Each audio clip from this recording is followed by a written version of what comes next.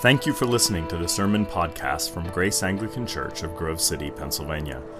Our goal in every sermon is to proclaim the bold truth of the Word of God, especially the undiluted grace of Jesus Christ. If you want to learn more about our church, check out our website at graceanglicanonline.com.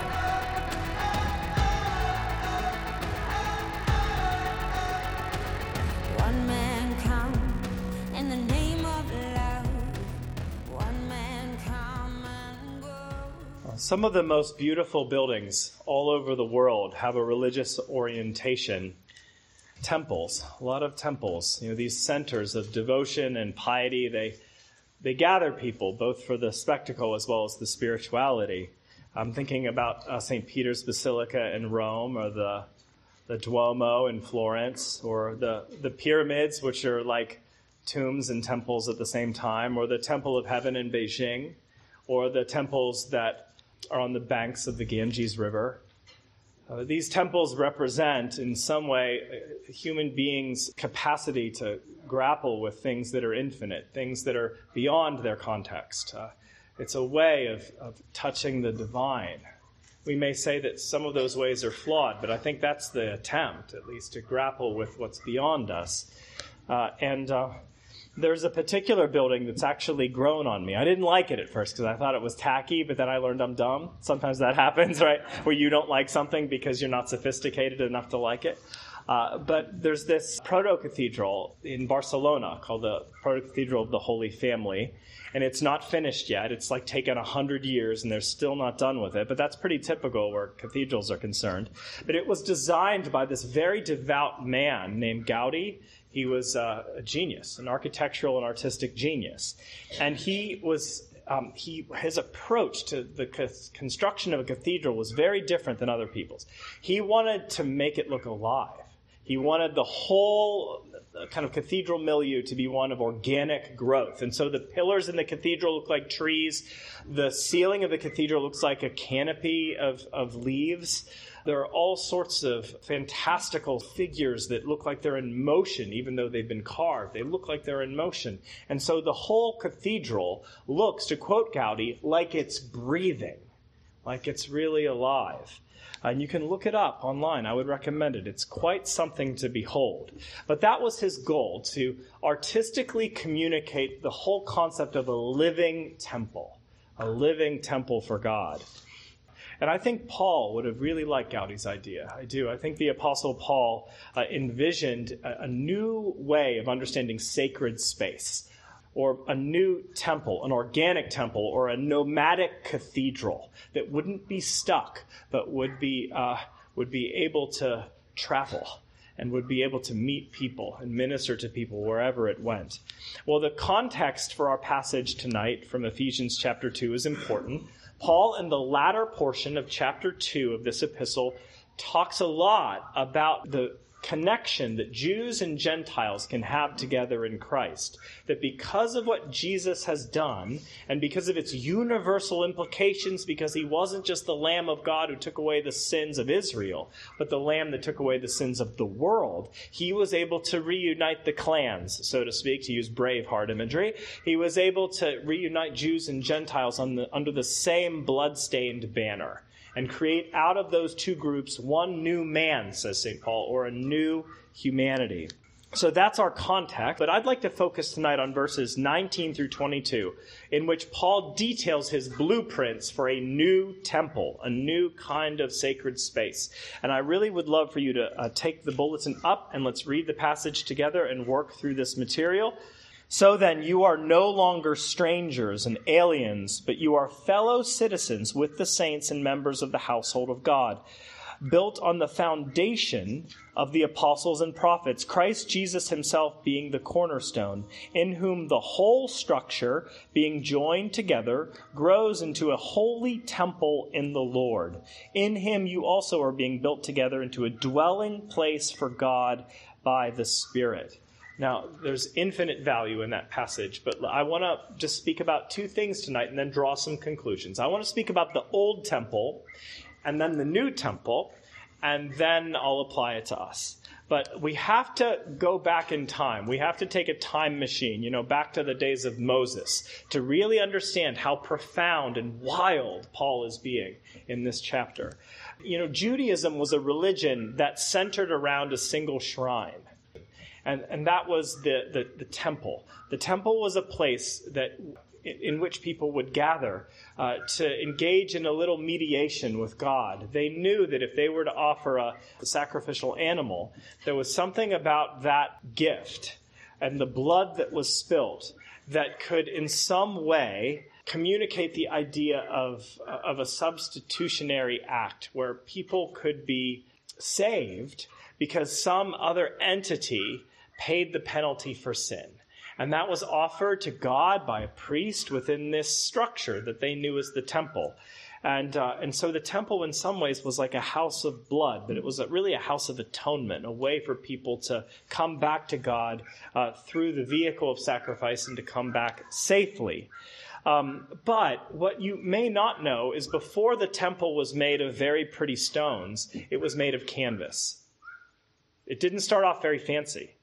Because when the Israelites were leaving Egypt in the Exodus, God told the people to construct a temple-like building, but to make it out of canvas so that they could travel with it. It was actually for a long time called the tabernacle. So it was like this big tent that this nomadic tribe could take with them. They could set it up, tear it down, and then move with it.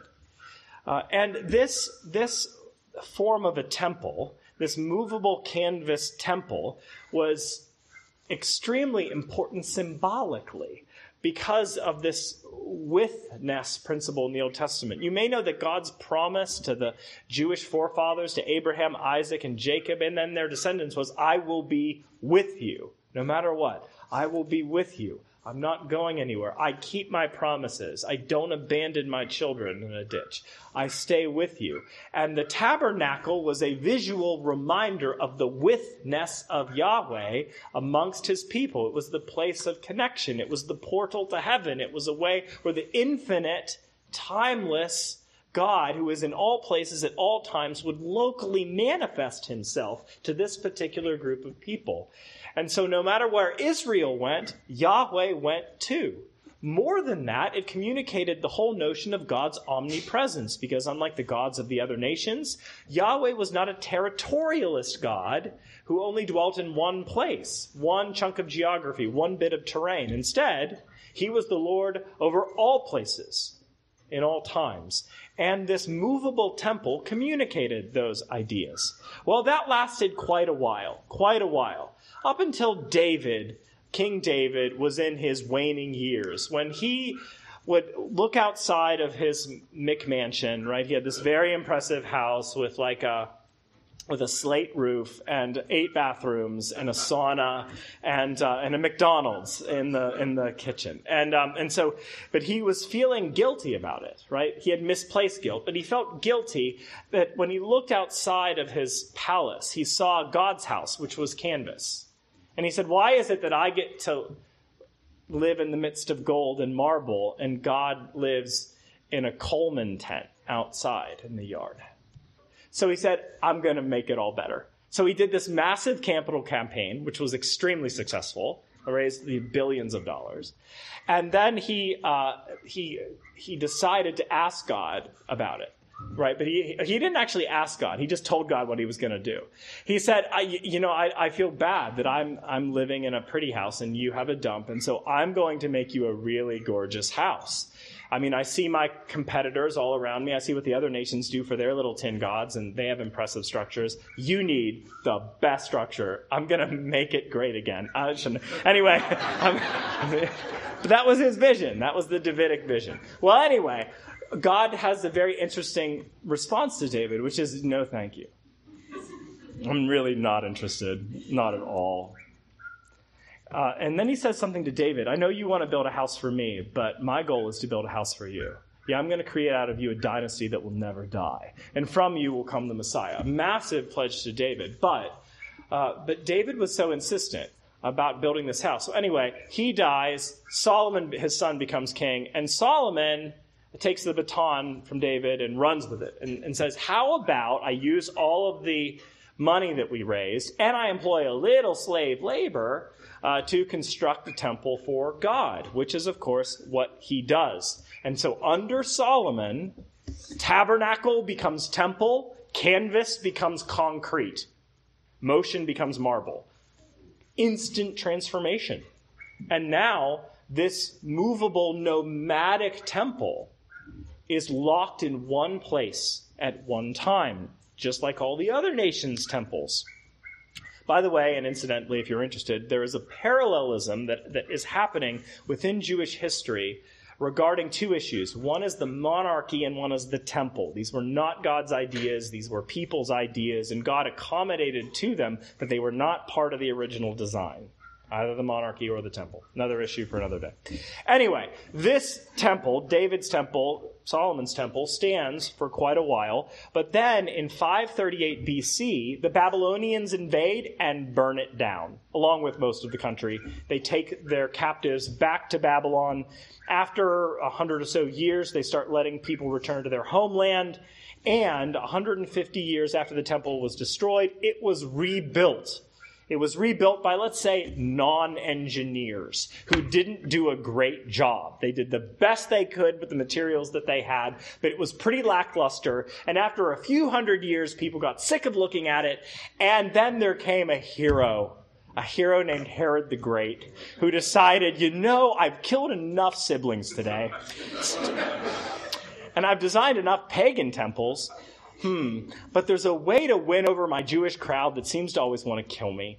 And how about I build the best temple ever? So they got rid of that lackluster temple that was built after the exile, and Herod built something gorgeous. Gorgeous. It wasn't even finished by Jesus' day, but it was extremely impressive. And in fact, the rabbis of Jesus' day called the temple the glory of Yahweh.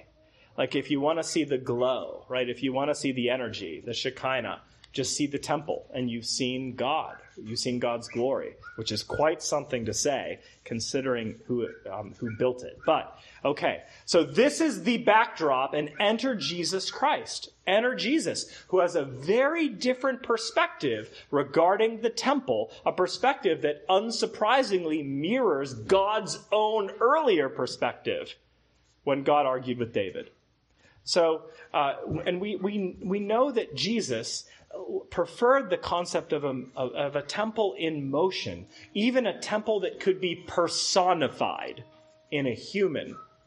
And so it's not surprising that this language is littered throughout the Gospels, but especially in John's Gospel. So in John chapter 1, you may remember the big prologue. In the beginning was the Word, and the Word was with God, and the Word was God, and the Word came to dwell among us. Well, in the original language, it isn't so much that the Word just came to dwell among us, but the Word came to tent himself among us, or be tabernacled among us. Or old temple language, where now the author wants us to know that Jesus understood himself to be the portal to heaven. Jesus understood himself, his own body, to be in some ways a temple where people could reconnect with God through sacrifice and to do so safely.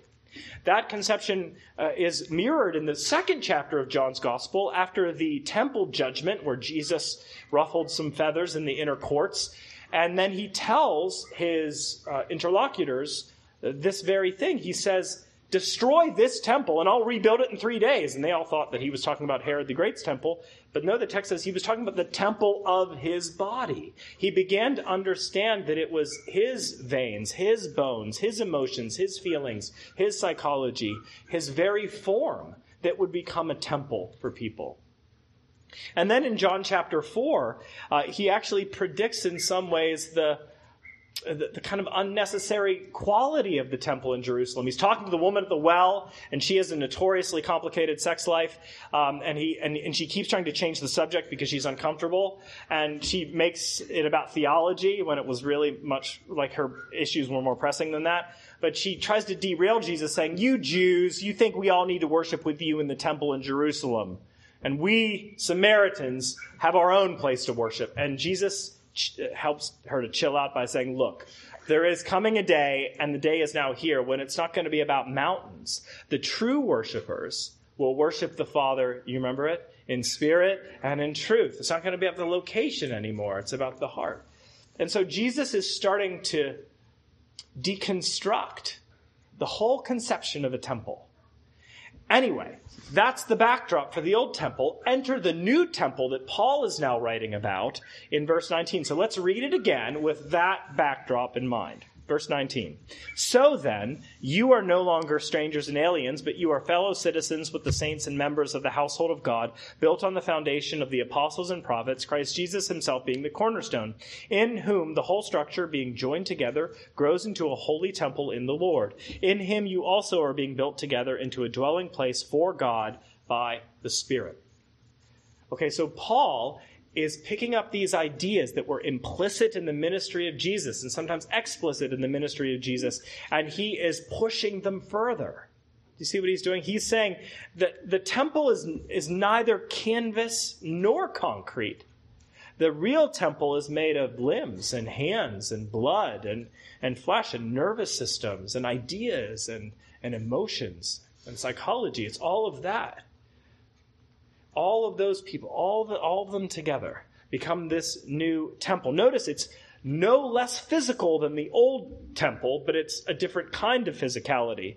It's made of grander stuff because marble does not reflect the image of God. You do. And so he is coagulating a group of people that will function as this new portal, as this place in which God's Spirit is more evident. Now, Paul, notice in this passage, writes a lot about this new temple's foundation. And the foundation is not Ethiopian marble. The foundation is made of heroic, bold, bleeding individuals. They are called the apostles, the prophets, and the Lord Jesus Christ as the cornerstone. So let's just talk about these groups. He says that this temple is built on the foundation of the apostles. Who are the apostles? Well, these are the movers and shakers who came after Christ. Yes, they were taught by Christ. They were witnesses of his miracles, witnesses of his resurrection. But then they were commissioned to go forth, not just into Israel, but to all the world and confess that somebody came to suffer. Somebody came to rise again. That this person, this Jesus, was the one who redeems and rescues and salvages the human race. That was their message, right? And it's incredibly important to see the apostles as part of the foundation of this movement. I mocked this idea a few weeks ago. I will mock it to this day, which is, when I was at Eastern University, there was this massive push to focus in a particular way within Scripture that I think is actually not scriptural, which is focus on the words in red. That is, because in the Old King James Bible, Jesus' words were in red. Those are the words, we were told, that really mattered. Everything else was secondary, including Paul. And the reason that people said that is because Paul sometimes writes things that they don't like. So they wanted Paul to be secondary, though I'm not sure how closely they read Jesus, because I'm sure he said things that they didn't like either. But nevertheless. But the problem with that perspective is that it isn't biblical, because all Scripture is God-breathed, including what Peter, Paul, and other apostles had written. And so we at this church take those words just as seriously as the words of Jesus, because they are part of our foundation. They're part of our foundation. What these people contributed to the core of faith is absolutely irreplaceable. And so that's why after we read from Peter, read from Paul, read from St. John, we say the word of the Lord. Because God has revealed God's own self through these people. They're part of our foundation. But it's not just the people that came after Christ and were sent out by Christ. It's people that preceded Christ. He talks about the prophets. Not just the apostles, but the prophets. These are the before Christ people, the Old Testament sages, the wise men, the predictors of the Christ, who understood that the human race was such a train wreck that the only way to salvage it was if God intervened and would do so personally, that God would be the Son of Man who would come into the world to save people. He would be the Good Shepherd who would lay down his life. He would instigate a new covenant that would not be like the old covenant. He would become the suffering servant who would lay down his life for criminals and would redeem the world. The prophets gave us those ideas. The prophets spoke those things into being. The prophets gave us the backdrop that made sense of Jesus Christ and what he did. And so what this is saying is that the foundation of our faith is old and new. It's Old Testament, prophets, New Testament, the apostles. And all of those foundation stones are linked to and inextricably connected to Jesus Christ as the cornerstone. The cornerstone. Jesus is the cornerstone, meaning he is the most important part of the structure that gives the rest of the structure integrity, including the other bits of the foundation. Now, cornerstone is a very rich and loaded Old Testament word. And in fact, we confess something about this cornerstone every Palm Sunday when we march forward with our palms. We say together a psalm. That psalm is Psalm 118. It's known as a messianic psalm because it looks forward to a time in which God instigates a new justice in the world through an anointed one. And in the middle of this psalm, which is zesty and effervescent and joyful, there's a downer. There's a downer smack in the middle of it. And it says this: the stone, some of you know this, the stone that the builders rejected has become the chief cornerstone. And then it continues, this is the Lord's doing, and it is marvelous in our eyes. So in the middle of this happy psalm, it says, the one that is coming to you will be absolutely abused, maligned, critiqued, and killed by those who are in charge. And yet, he's the one, the rejected one, is the one who was chosen by God. And that choice is God's doing, not our election, God's election, God's choice. And so that's kind of the background that Paul knows about. And other New Testament authors testify to the same thing. And so what he's saying is that the most important piece of the masonry of this new temple is the rejected Son of Man. It must not be lost on us that the founder of our movement was a man of pain. Like, we can't lose that. Because we all want to follow success stories. Don't you want your mentors to be winners? Don't you yourself want to be well regarded? Win little awards and have people say nice things about you at cocktail parties? But our movement is founded upon somebody that the world thought was an absolute loser. But that is our religion, founded upon the cornerstone, who was rejected by men, but chosen by God and precious in his sight.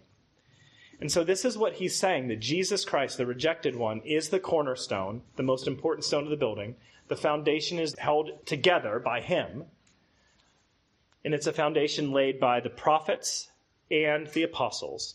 And on top of all that is us.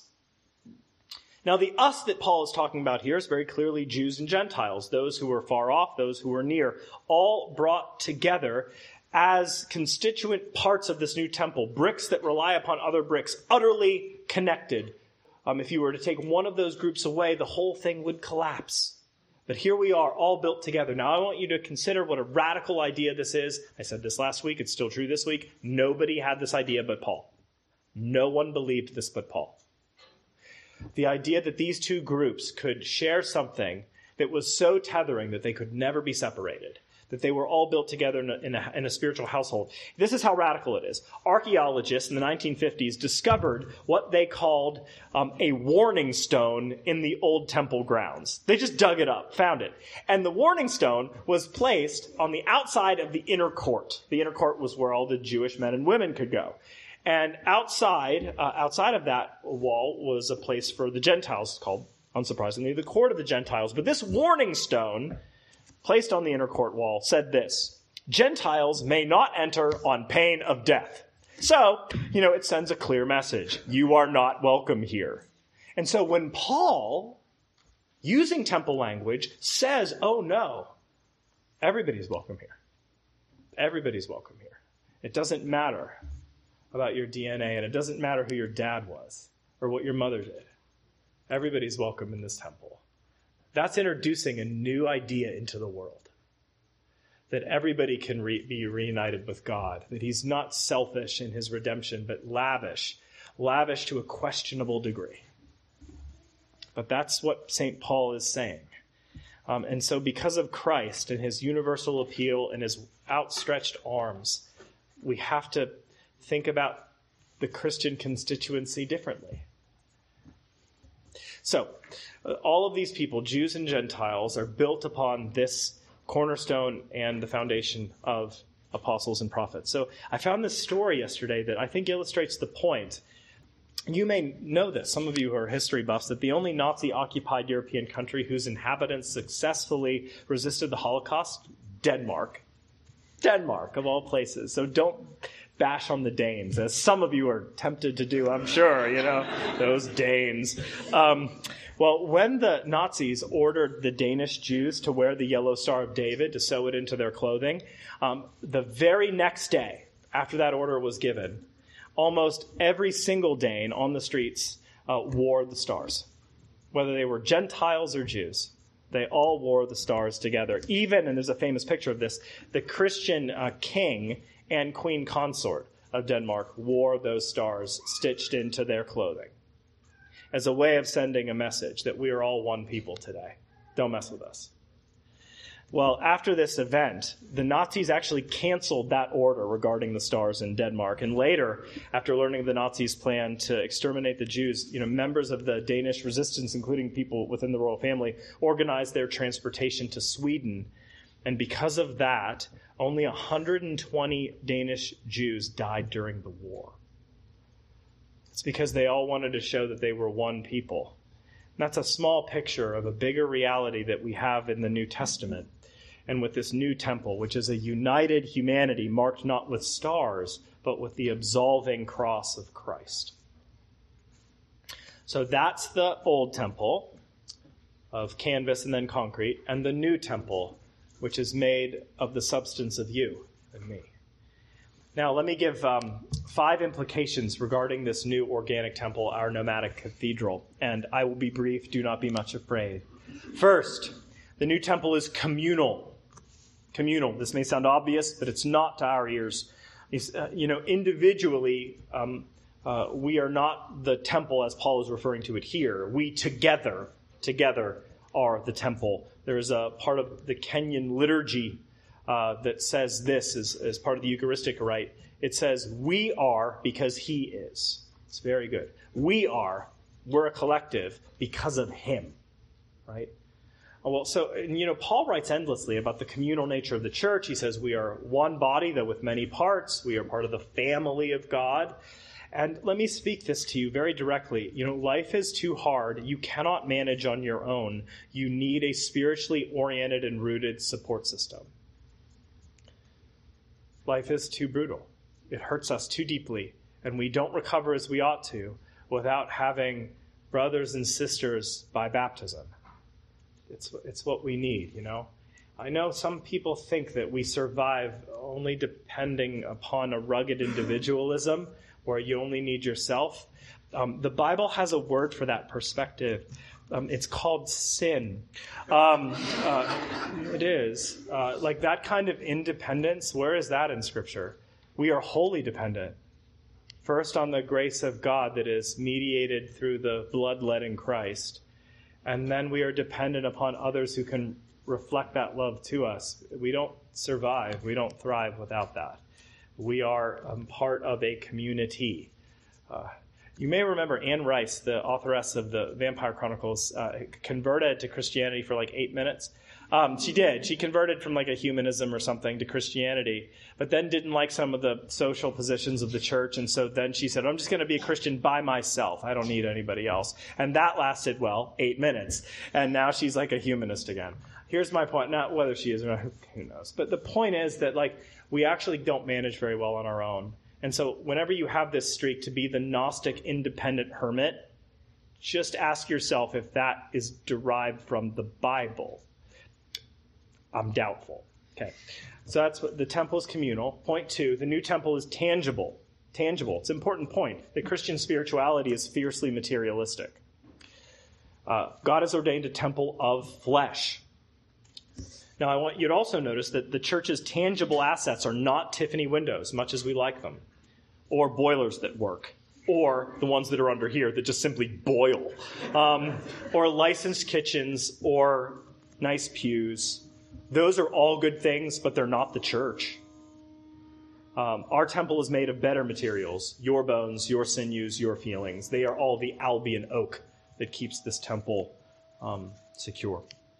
Our religious center, our shrine, friends, is not Jerusalem, is not Rome, is not D.C. It is a shrine of persons. Anyone who professes the name of Christ is part of this tangible temple.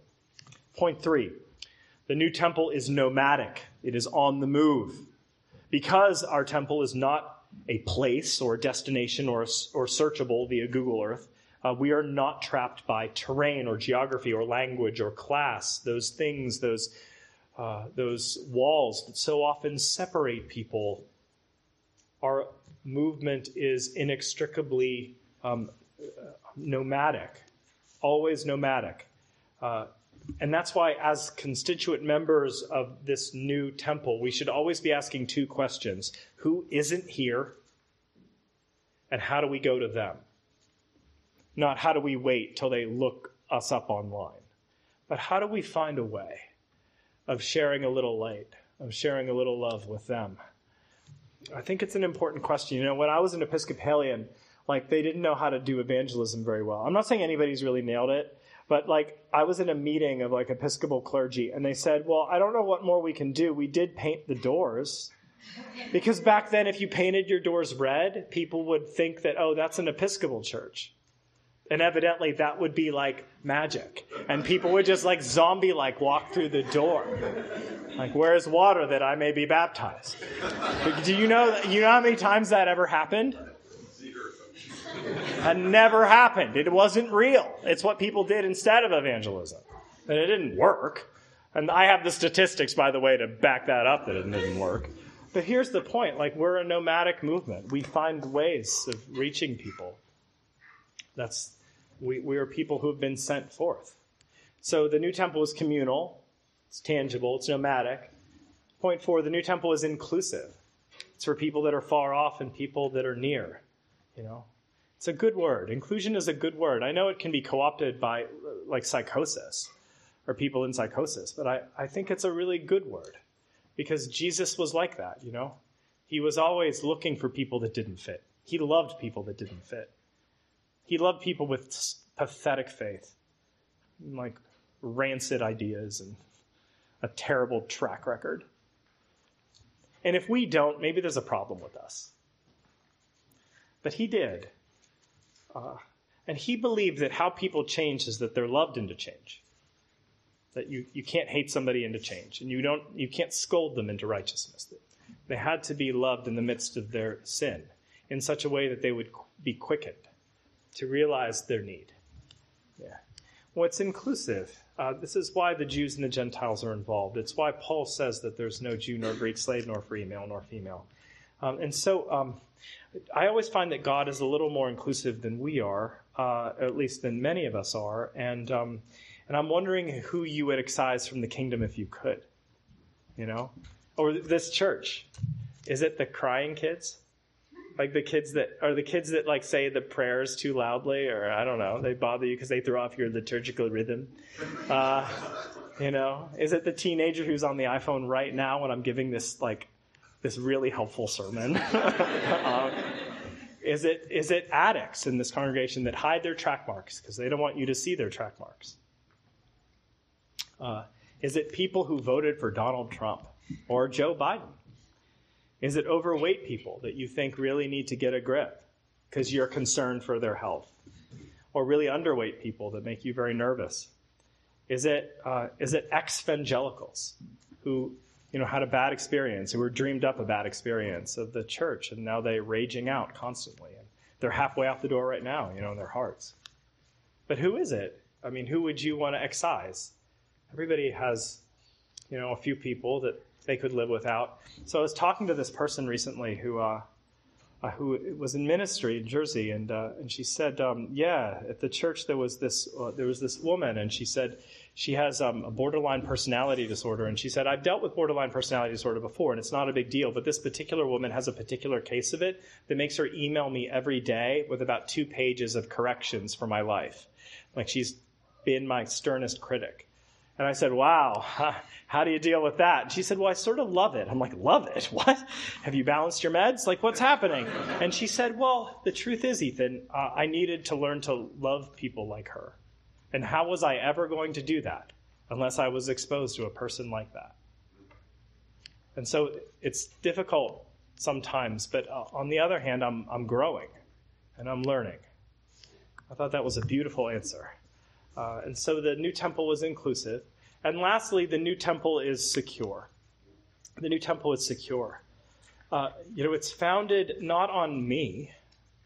It's not founded on Anglicanism. It's not founded on like some illusion of church infallibility. Instead, it's founded on Jesus Christ. He's the unmovable rock. He's the one who's the same yesterday, today, and forever. The new temple is not just a sociological construct. It's not just founded on us or our truth, whatever that means, our experiences, our power, our success, our drive, our accomplishments.